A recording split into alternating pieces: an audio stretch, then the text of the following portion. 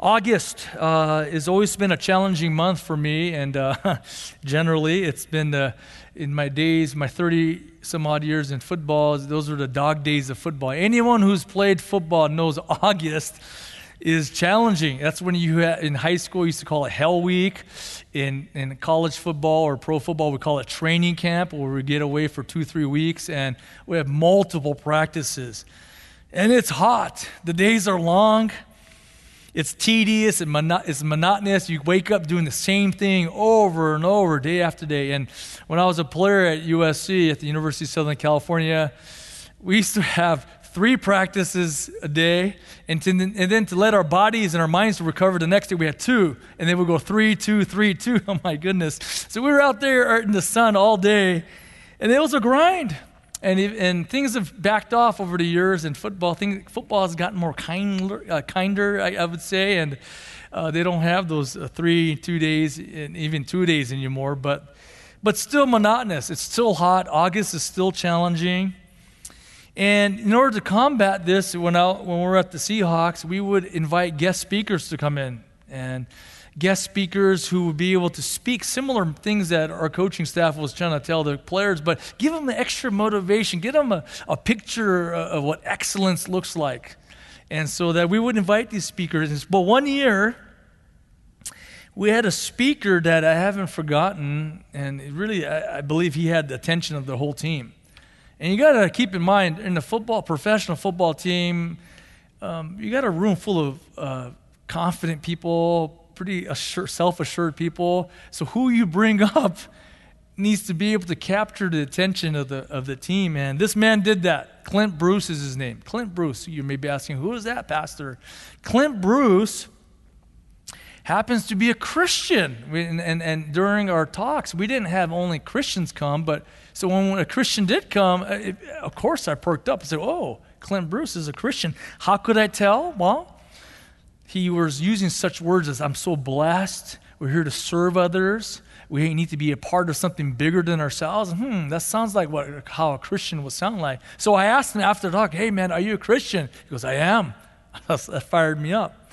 But Clint Bruce, a little bit more about him is that he went to the Annapolis, the Naval Academy, and played football there, and had some years playing some time in the NFL as a football player as well. But when his playing days were over, he transitioned to becoming a Navy SEAL.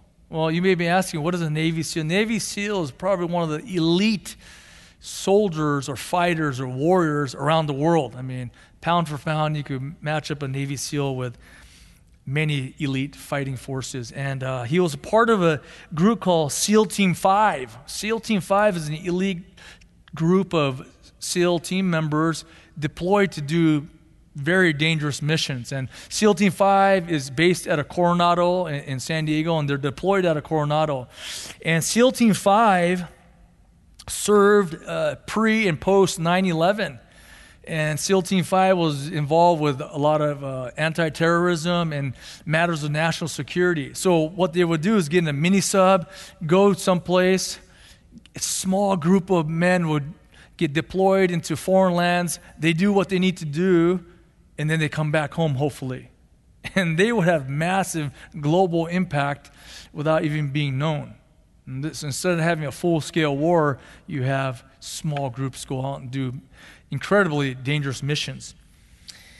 And his message to the team was this. Clint would talk about adversity needs to be appreciated. You need to embrace adversity, hard times.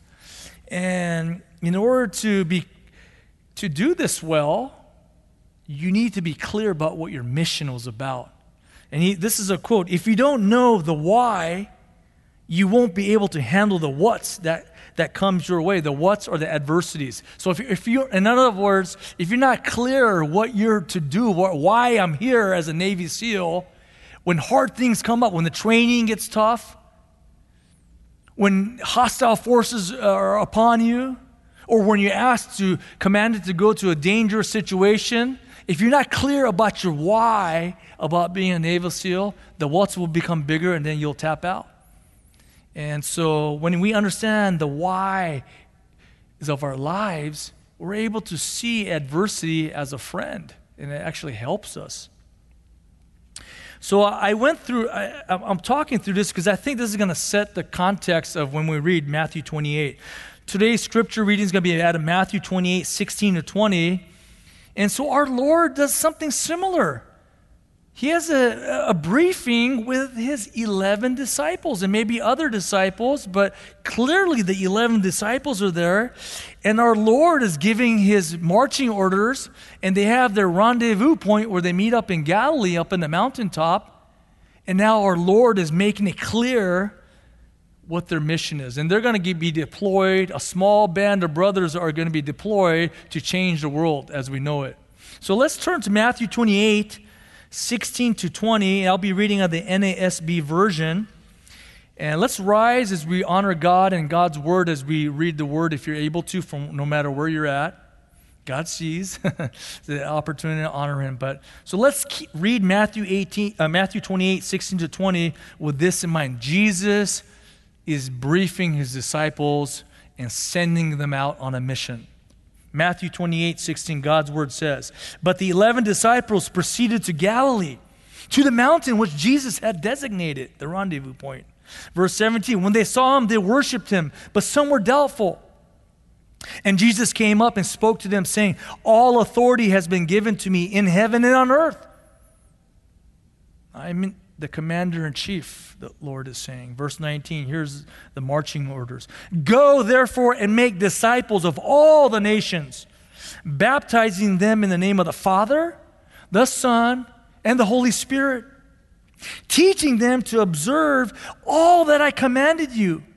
And here's the good news. "And lo, I am with you always, even to the end of the age." Let's pray. Father, thank you for your word.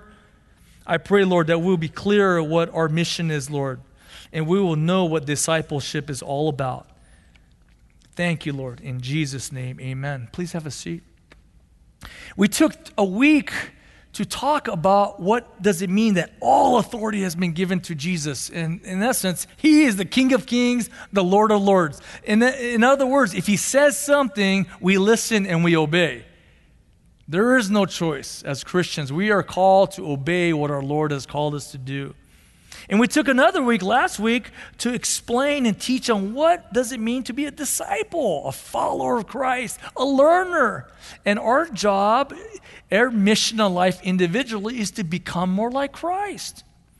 Now, Jesus gives us the why, the Great Commission.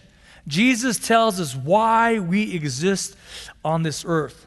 And it is to make disciples, and what we're going to call it discipleship. So today, the big theme of the message is discipleship. What is discipleship? That's the question we're going to look to answer through the sermon. So point number one, what is discipleship? Discipleship is about relationships. Discipleship is about relationships. Keep in mind, Christianity is a very communal thing. The family of God, the flock of God, the kingdom of God, the body of Christ, all group activities, group functions. It's a very communal experience, and therefore requires genuine relationships within the body. Clint Bruce will go on to describe the difference between teams and tribes. And I was thinking, teams, we're a team here. But he was trying to elevate us to what it means to be a tribe. So what he meant by what is a team? Teams are a collection of people who may have a loose agreement on what the why is. And they may have a shallow connectivity to one another and a shallow connectivity to the why. That's a team. In essence, he said anyone could form a team. But he goes, now on the other hand, a tribe. What is a tribe? Tribes have one clear conviction. Tribes share the same why. Every member of the tribe shares the same why. All tribal members have total willingness to submit to the bigger why. All right? Tribes also must learn how to repeat the why over and over. How do you reproduce what you're supposed to do over and over and over and over? As a Navy SEAL team member, they need to reproduce what they're to do over and over. Different missions, different scenarios, different contingency plans needed to be able to reproduce the whys of why they existed. Therefore, on tribes, the tribal members are in deep relationship with one another. And that's what tribes are about. And as they're in deep relationship with one another, these relationships were meant to help one another stay true to the why. That's a tribe. That's a tribe. And so how did Jesus make disciples? Let's take a look here. Verse 16 says that he used a small tribe of disciples to change the world. Let's look at verse 16. But the 11 disciples proceeded to Galilee, to the mountain which Jesus had designated. There are 11 disciples. He didn't have hundreds or thousands of followers with him. He chose 12 disciples. One of them proved to be a false disciple, so now there's 11. Judas tapped out. He showed that he wasn't a true disciple. And Jesus even had 3 closer ones within his tribe, Peter, James, and John. But Jesus did everything with these 11, 12 disciples. He did everything. He did life with them. Let me show you what I mean by that. They traveled together. They ate together. They rested together. They played together. They did ministry together. They heard Jesus preach. They were preaching. They saw Jesus perform incredible miracles to prove that he was the Messiah. Jesus gave them power as apostles to do incredible miracles to prove that they're apostles of Christ. They trained together. Jesus taught them. They even asked questions to one another, the disciples, to learn what it means to be a follower of Christ. And they went through life's ups and downs together. They experienced the excitement of seeing miracles together. They saw the excitement of people coming to Christ. They saw the lows of people walking away from Christ. They saw the lows of persecution. So they've seen the ups and downs of life. And that's how Jesus formed their tribe, the tribe of disciples. So what is it? What is discipleship? I'm going to borrow a quote that one of our friends of our churches, Pastor Chris Mueller from Faith Bible Church in Murrieta, who our staff has been consulted with, and he's been an incredible help. Godly man who has a passion for discipleship. This is what he calls what discipleship is. Being in intentional relationships for becoming more like Christ. That's how we're going to see it here at Evergreen. What does it mean to be in discipleship? We're involved with one another in intentional relationships for becoming more like Christ, the head. And our Lord knew he had only 3 years with these 11, the 11 that he's going to deploy like a Navy SEAL group to change the world. He had only 3 years, so that he had a sense of urgency. He had a sense of purpose as he's training and discipling his men. And basically, he was very intentional about preparing them for the mission at hand. And right here, Jesus, in Matthew 28, is deploying them for their great mission. And this small tribe of men would eventually change the world. And so, point number 1 was discipleship is about relationships. Point number 2, what is discipleship? Discipleship is our mission. In no unclear terms, our Lord in verse 19 says, "Go therefore make disciples of all the nations." Make disciples is the main verb in verse 19 and 20. And this is what we're called to do. What is discipleship? To make disciples, other followers and learners of Jesus Christ. Very clear. And let me say, first of all, that the Great Commission is a charge. This is not an optional thing. This is not done by the elites, the Navy SEALs of our church, okay? We're all been enlisted in this mission, the Great Commission. If you're a follower of Christ, if you're a genuine Christian, we're part of this. And this is the why we exist. Make disciples. This is the why where God left us on his green earth to do while we're still living. You have to ask yourself, well, if God saved me to go to heaven, why didn't he just pluck me up right away and take me to heaven the moment I became a Christian? Well, it's because Jesus has a job for us. Jesus has a mission for us. It's to go out and make disciples. This is our purpose in life. In no unclear terms, this is where the trajectory of our life is headed towards. Are we helping to make more disciples for Christ? Now, discipleship is simple, but it's not simplistic. Let me make it clear here. There's two arms of what discipleship is about. The first arm is about evangelism. As Pastor Ron talked about, how beautiful are his feet and other feet that bring good news, the gospel message. What is the gospel message? The gospel message is this, that Jesus is Lord. And Jesus, being God, died for us, paid the penalty of our sin on the cross so that God could treat you, me, those who trusted Christ as our Lord and Savior, as sons and daughters.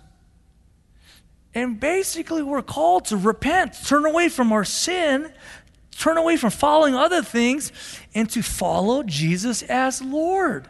That's the gospel message. So evangelism, in order for someone to become like Christ, they have to come to Christ first. That's the first arm of discipleship. The second arm is about edification. Evangelism, edification. You may be asking, Pastor, what does edification mean? That means to build up. We're called to build up one another.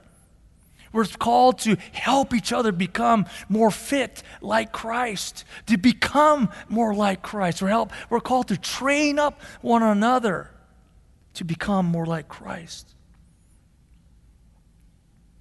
Remember, disciples are followers of Christ. And I was encouraged this week because some people from our church family reached out to me and they said they were able to watch the documentary called American Gospel, Christ Alone, which chronicles a false gospel that America has been told for many decades. And now we're understanding what is the gospel? That Jesus Christ is Lord. Two arms of discipleship, evangelism and edification.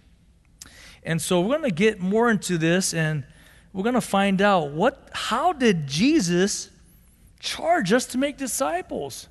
And in these verses, verses 19 and 20 in Matthew 28, we clearly talked about the main verb, the main action verb is to make disciples. Now, our Lord gives us three participles, three words that support how to go about doing it. Go, right? Baptizing, and teaching. These are the three ways that our Lord charges us on how to make disciples. So let's start off with our first charger. How does Jesus charge us to make disciples? Number one, as you are going. As you are going. Verse 19 says, go therefore and make disciples of all the nations. That word go carries a lot of meaning. It isn't simply just to go someplace. It does carry the meaning where we have to be active. We have to be proactive in going to make disciples, but it also carries the big meaning of as you are going or having gone. As you are going through life, look to make disciples. It's a way of life. No matter what stage of life we're in, we could be in junior high school, we could be in high school, we could be college, post-college, we could be in the midst of raising kids, we could be in the stage of being a grandparent. We're looking for opportunities to see who might be interested in the things of God. Discipleship is clearly a way of life. I remember when I was coaching, I was constantly looking for people that may be interested in the things of God. I was praying, God, allow me to pray for somebody, going through the training room where people are recovering from injuries. Hey, can I pray for you? And just praying for them. Looking and for conversations where people will be wanting to talk about the things of God. And we enter into those conversations. As we're just going through things and people may be going through some adversity, hey, you know what the Bible has to say about adversity? Let me tell you. Or just straight up, just sharing the gospel as the Lord might put an unction in my heart to just preach the gospel to somebody. As you're going through life, we're looking. What kind of relationships has God given us to steward? I'll just give you, that was just an illustration from my coaching context. There were a lot of relationships that God gave me. Now, here's some common relationships that God perhaps has given many in our church family to steward. For example, if you are married or even thinking about getting married, another word for marriage is discipleship. So, sister, if you're thinking about marrying somebody, ask yourself, can this man help me to become more like Christ? Same thing, brother. If you're thinking about marrying another sister, you think to yourself, can this sister help me love and become more like Christ? If we're already in marriage, like I am with Charla, we're locked in. Well, that's the good news. We don't have to worry about that part anymore. Now we can zero in on our wives. Are we helping our wives? Are we helping our husbands become more like Christ? That is a discipleship relationship. If we're parents or even thinking about having children someday, the goal of parenting is to raise up children who love Christ. Another word is discipleship. Parenting is discipleship. If you're a grandparent, you may be one generation removed from the little ones, but you still are a mom or dad to your adult children. Discipleship. Help them to become more like Christ. And then as you relate to your grandchildren, yes, let's have a good time. Well, yes, let's spoil them, and be the one who brings a lot of joy into the grandchildren's lives, but make sure that they remember you as the godly grandmother or godly grandfather. It's discipleship. Even fellowship here at Evergreen SGV, another word for that is discipleship. We're meant to be in relationships to help each other become more like Christ.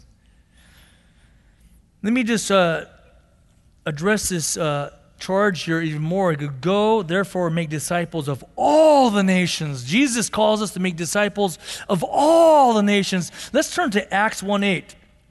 I'll be turning in my Bible to Acts 1:8. This is right before Jesus ascends back into heaven. But Acts 1:8, Jesus says to his disciples, "But you will receive power when the Holy Spirit has come upon you, and you shall be my witnesses both in Jerusalem, in Judea, in Samaria, and to the remotest part of the earth, the ends of the earth." And as I was studying this, Acts 1:8, the idea of concentric circles came into my mind. What is a concentric circle? That means you have an epicenter, you have a starting point, and there's a circle, a ring that goes around that, and the wider ring, and then the wider ring, and then the widest ring around it.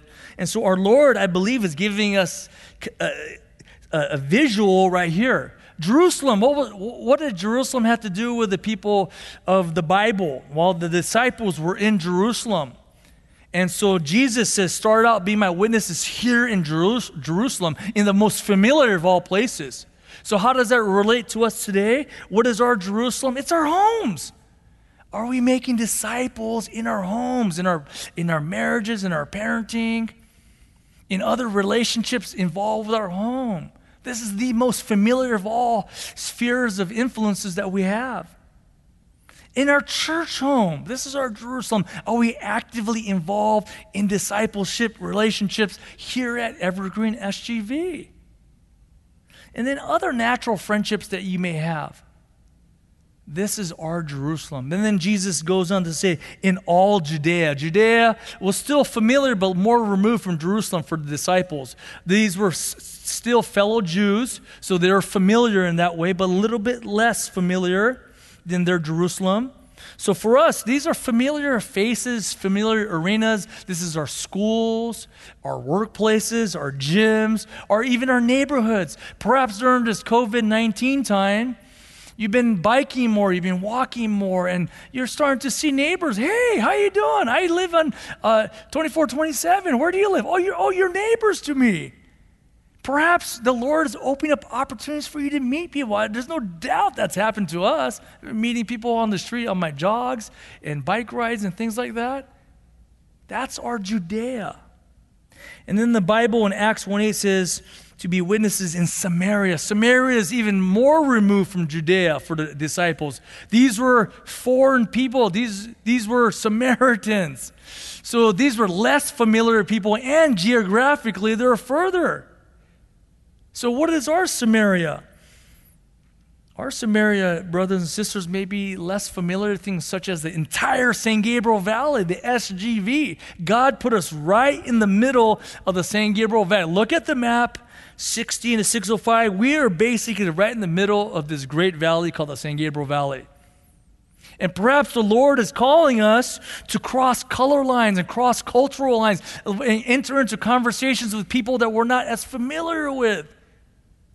So you see how that starts out from the middle, home, wider, and then our Lord finishes off to the remotest part of the earth, to the ends of the earth. Another way is to say it, to the ends of the earth. These are foreign lands like Japan, China, Africa, other places that we may go to. But notice, our Lord started off with Jerusalem. Jerusalem.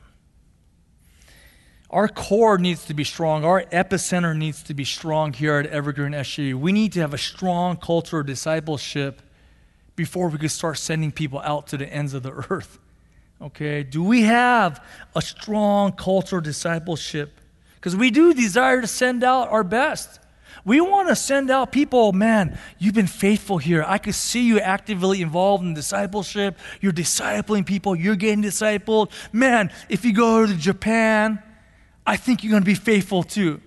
It doesn't make sense to say, I don't really see you involved in discipleship and actively involved in intentional relationships to become like Christ, to send you to Japan. And in essence, if you're faithful here, you have a better chance of being faithful there. So we're focusing in here at Evergreen SGV on getting our home in order, our house in order. All right, let's go to this next point here. How does Jesus charge us to make disciples? Number 2, by baptizing. Point number 2, baptizing. Verse 19 says this, baptizing, back to Matthew 28:19, Matthew 28:19, baptizing them in the name of the Father and the Son and the Holy Spirit. Baptized carries the word of total immersion. That means you're completely saturated. So think of a white cloth that's completely dipped in a purple dye. You pull it out, it's just immersed, saturated. It takes on a different marking, different color. And this is emblematically what happens to Christians when we're baptized. Basically, we're saying, I'm all in for Christ.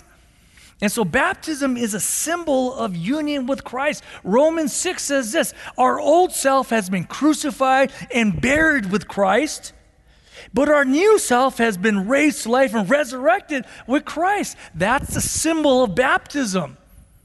And perhaps right now, it's been stirring in your heart to be baptized. Contact us. We would love to walk with you during this process, because if you are a follower of Christ, we're commanded to be baptized. Here it is. And what baptism also would entail is this. You're basically completely identifying with Christ. He is who defines you now. And He is who you're unified with. In the Bible, in this baptismal formula, it says the Father, the Son, and the Holy Spirit. Not only are we in union with Christ, we're in union with the triune God, the Godhead. So baptism is an important sacrament our Lord calls us to do to symbolize our all-in commitment with God. Going back to Clint Bruce, he talked about what a tribal person is. Okay, we're talking about tribes. We're trying to form tribes according to Clint Bruce. And tribal persons have a foundational awareness. Foundational awareness. What is that foundational awareness? Tribal people understand, I am a part of something bigger than myself. Let me say that again. Tribal people clearly understand, I am a part of something bigger than myself. In other words, you can't be your own why, he would say. And because if I'm the reason, I'm the why, there's no way I will be able to endure as much adversity or pain or hardship if it was just all about me. And that's what we talked about, where the American gospel was talking about it's a man-centered theology. No, the true gospel is a Christ-centered theology. It's about God. Because if it's just about us, We'll drop the rope when it gets too hard. When it's about us, when persecution comes our way, we'll be like, no, that ain't for me. If it's just about us, when it could affect start up difficult relationships and discipleship, no, I ain't going to get into that arena. That's why tribal people are in relational connection to the tribe. I mean, it's critical. And these relationships are centered around helping each other be faithful to the why. We share our gifts with one another. We share our scars and our hurts with one another. We warn one another. We encourage one another. So we need one another to be elite. This is what the tribal mindset is like. So as disciples and followers of Christ, we know we're part of something much bigger than ourselves. Absolutely. Number one, we're in union with the Godhead. We're part of God, if you can imagine that. We're part of Christ, and He allows us to be in union with the Father and the Holy Spirit. We're part of the Trinitarian love relationship with God. That's one. And since we're part of Christ, the head, we're in union with His body. We're part of something much, much bigger than ourselves. So in this, as we're talking about what it means to be in relationship in discipleship, are we in intense relationships with a brotherhood and sisterhood? Are we immersed in the local fellowship? The Bible describes in the New Testament 50 plus times how disciples are to relate to one another, in particular in the local church. And let me just read you some of them. We're called to be devoted to one another. We're called to honor one another. We're called to have the same mind with one another. We're called to build each other up. We're called to admonish one another. We're called to bear with one another. We're called to speak the truth to one another. We're called to comfort one another when we're going through hard times. We're called to pray for one another. We're called to encourage one another, stimulate one another. See how this works? It's very tribal. This is how the family of God works. We're in it with one another. And this is not a solo mission, brothers and sisters. We're not called to do discipleship alone. There's not just one discipler. Remember, here's a warning. Here's a warning. Listen to this warning here.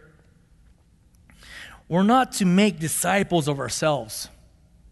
What do you mean by that? Well, my role here at Evergreen SGV is not to make disciples of Rocky. You don't want that. If you're a parent, your role is not to make little mini-me's of yourself. That's not it. And this is why.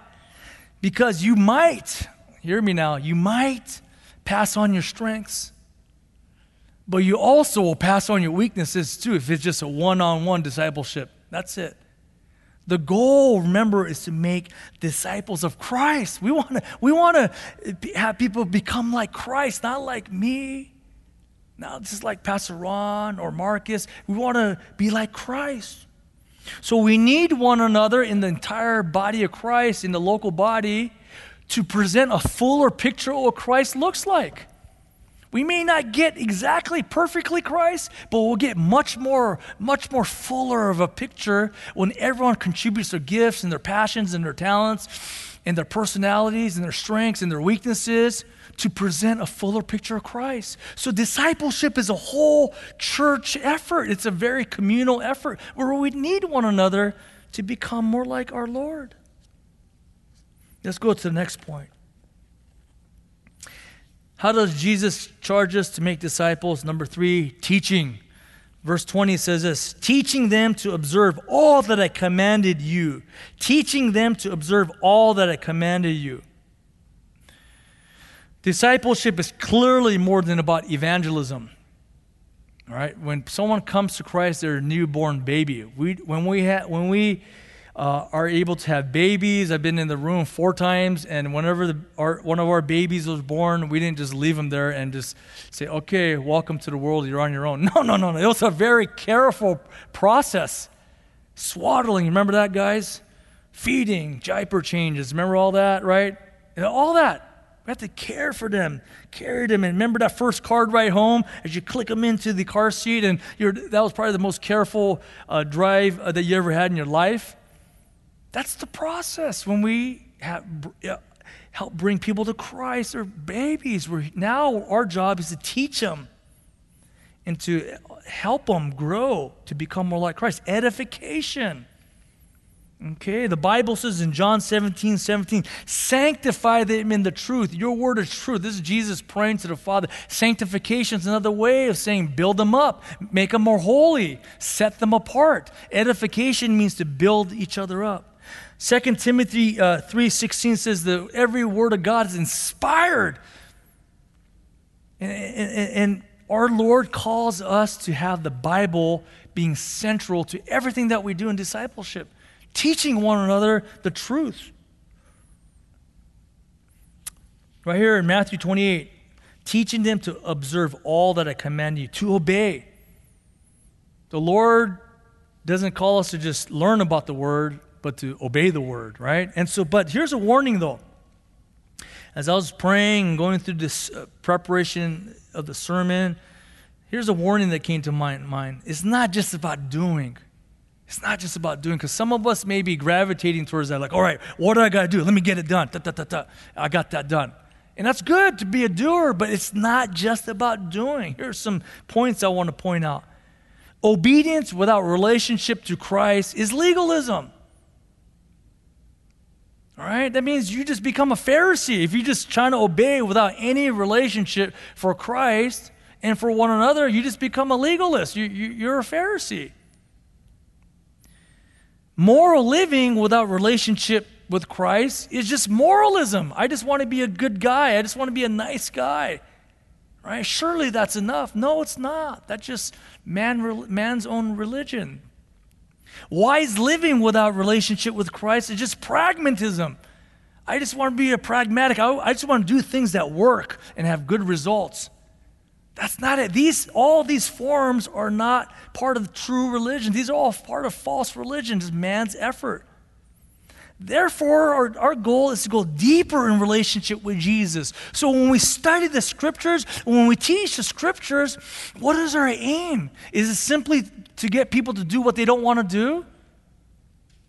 Or is it to move them into a deeper knowledge with the truth, Jesus Christ himself? See, hear this out, brothers. The deeper knowledge of the truth leads us to having a deeper relationship with the truth, and which ultimately leads us to having a deeper obedience to the truth. It's about relationship. So when we study the Scriptures, when we preach the Word, it's just what it's about. It's to elevate our relationship with Christ. This is what I hope you could notice, brothers and sisters, that from this pulpit is radiating the Word of God. That's my hope and prayer, that God's Word is being preached by the power of the Holy Spirit. And then eventually the branches are preaching and radiating and teaching the Word of God. And then the college groups, and then the youth groups, and all the other groups, and then in any other intentional relationships that we have, the Word is being ministered to. And I believe it starts here. It starts here with the power of the pulpit, where the Word needs to be preached with power and conviction, so that in smaller tribes, we're able to minister the Word. And the goal, as my brother and friend Chris Mueller would say, is bringing people under the authority of the Scriptures. Is your life under the authority of the Scriptures, the Word of God?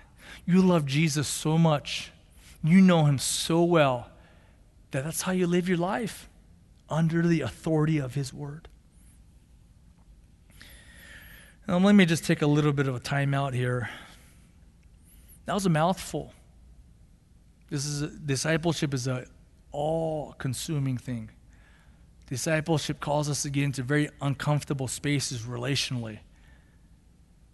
Discipleship is talking about a complete mindset, a complete way of life. This is why I'm here, right? And that's the why. The Great Commission is very clear. The why is to go out and make disciples. It's hard. Go, baptize, and teach. It's very clear what we're called to do. But it's expensive. It's messy. Sometimes it gets messy as you get into lives, and we all, me included, we have struggled with temptation and sin. We're battling. That fight is on for all of us, me included. And so it gets messy if you get into those relationships. It's a lot safer. If safety is your top priority in life, you're not going to be in discipleship. You're not going to be an obedient follower of Christ, because this is not a safe place to go. Relationships get hard. You could get accused of stuff. It's going to cost you time. It's going to cost you money. It's going to cost you time away from your family even. This is not the safest endeavor. This mission plan that we've been deployed on is not the safest. We're in our mini subs, and we've been deployed to get a mission done. And we're called, just like these 11 disciples were, to a small tribe of disciples to change the world. What? Right? I mean, is this mission impossible? Like, what is this all about? Well, I'm going to go one step further here, and we're not going to stop at the why. The why is very clear. We're called to make disciples in no unclear terms. That is the why. That's why we exist. But the why is not enough. The why is not enough. Let's go one step further. Clint Bruce goes on to describe the tribal person understands this. To do anything bigger than me, I need something more than me. Let me say that again. The tribal person says this: to do anything bigger than me, I need something more than me. So more important than the why, here's the good news, is the who. More important than the why is the who. And that brings us to our final point. Discipleship is about relationships. Relationship with Jesus Christ. He's the who that matters. And in verse 20, at the end, it says, and lo, our Lord says, hold on now. I know I gave you a mouthful. I know I gave you a charge that's making your knees shake. But lo, hold on now. Here's the good news. Lo, I am with you always, the Bible says, even to the end of the age. Lo, I am with you always, even to the end of the age. This is the good news. Christ is with us, and we're in relationship with Him. Romans 8 says that nothing can separate me from the love of God. Nothing, not even death itself, could separate us from the love of God. Acts 1:8 at the beginning says that when the Holy Spirit comes upon you, you'll have power to accomplish this job, this mission of the Great Commission. 1 John talks about eternal life is to know Him. Paul in Philippians says his goal in life is to know Him more, to know Christ more. Relationship is at the heart of discipleship. And it starts off with a relationship with Jesus Christ. It starts with Him and it ends with Him. Matthew 28:18 says, all authority has been given to me in heaven and earth. Matthew 28:20 at the end says, lo, I am with you always, even to the end of the age. It starts with Christ, ends with Christ. Discipleship is about relationships. Now let's apply this to Evergreen SGV here. It's critical that we do this. So this is not just a sermon that goes, wow, that was encouraging, Pastor. We're actually called to respond to this Great Commission. Since we are totally submitted to the who, that's Jesus, we're called to be submitted to the why. That's the Great Commission, to make disciples. My prayer is that discipleship will be the central theme of Evergreen SGV. Write that down. Discipleship is the central theme of Evergreen SGV.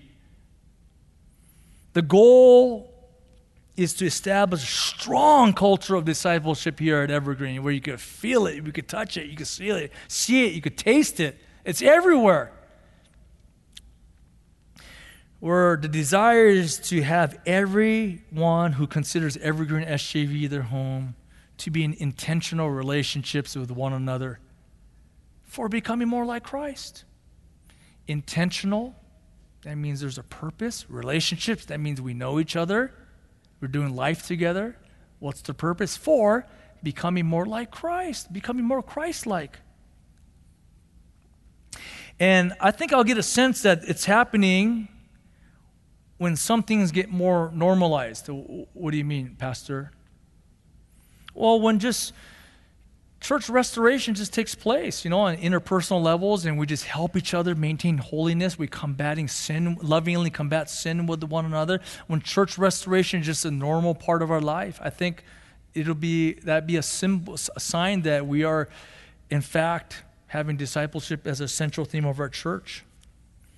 Second thing that comes to my mind is when biblical literacy just rises through the roof, where everyone is involved in studying the scriptures, like the noble Bereans. We're studying the Word of God. We're teaching the Word of God to one another.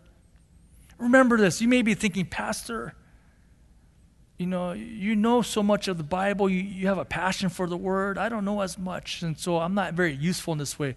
Well, find someone that knows less and teach them what you know.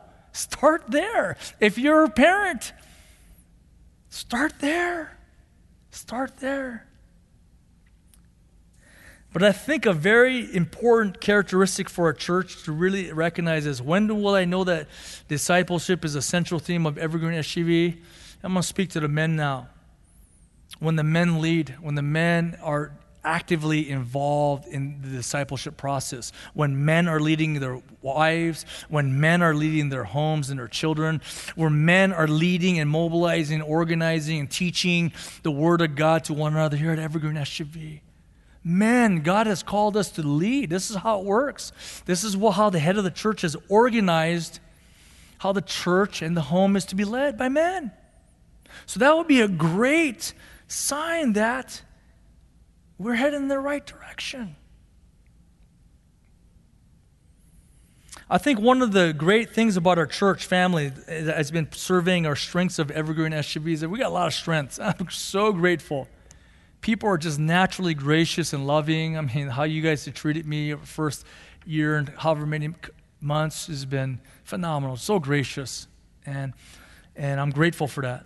And one of the other strengths that I believe we have at Evergreen SGV is that our organization, our organizational skills, our policies, our efficiency. I think we're strong in these areas. We know how to get things done, which is a great thing. The area that I believe we need to grow in here at Evergreen SGV is to develop the why more. Why are we doing all these things? Why are we focusing on parenting? Why are we sending people overseas? Why are we inviting people on campus? Why are we doing certain programs and certain ministries? I think we need to be clear about that. It's about discipleship. It's about fulfilling the Great Commission. And I believe we'll get more clear about the why when we focus in more on the who, when we get to know our Lord more, when we get to become more enamored and more in love and amazed about who Jesus is. It's going to happen. It's the who that matters. Discipleship needs to be that common thread, that thread that goes as you're threading a necklace of pearls. That every thread is discipleship. The thread that goes through our relationships is about discipleship. The thread that goes through ministry and certain programs is about discipleship. As we develop programs and policies, it's about discipleship. As we decide our own spending and giving, it's about discipleship. As we discuss and think about what it means to be a church member, it's about discipleship. That common thread is about discipleship. And discipleship requires genuine relationships with Christ and with one another. This is where our Lord is moving Evergreen. It's an exciting time. It's an exciting time. I believe our Lord is forming a tribe of disciples here at Evergreen. Not just an elite group. I'm talking about the whole church family, the tribe of Evergreen SGV, a tribe of disciples of Christ. Let me leave you off with the good news here. Lo, I am with you. Lo, I am with you always, even to the end of the age. Let's pray. Father, I thank you for this time to preach your word. Thank you for the opportunity to talk about your Son, Jesus Christ. Lord, I just pray that we would be so enamored with you, Lord Jesus. We will love you so much that will love the Great Commission. We'll love the things that you love. We'll be all about discipleship. And we'll be in intentional relationships with one another to become more like your Son. Lord, would you do this? Would you be so gracious at Evergreen HTV that discipleship becomes the undisputed central theme of our church? Thank you, Jesus. Lord, I pray you bring to mind the Olsons to us today and throughout, just to pray for them, Lord. Lord, I pray you are encouraging this family in a unique way right now. No, letting them know that, lo, I am with them always, even to the end of the age. Oh, thank you, Lord. What a privilege it is to preach your word. I pray your word is just working in all of our hearts right now by the power of your Holy Spirit. Thank you, Lord. In Jesus' name, amen.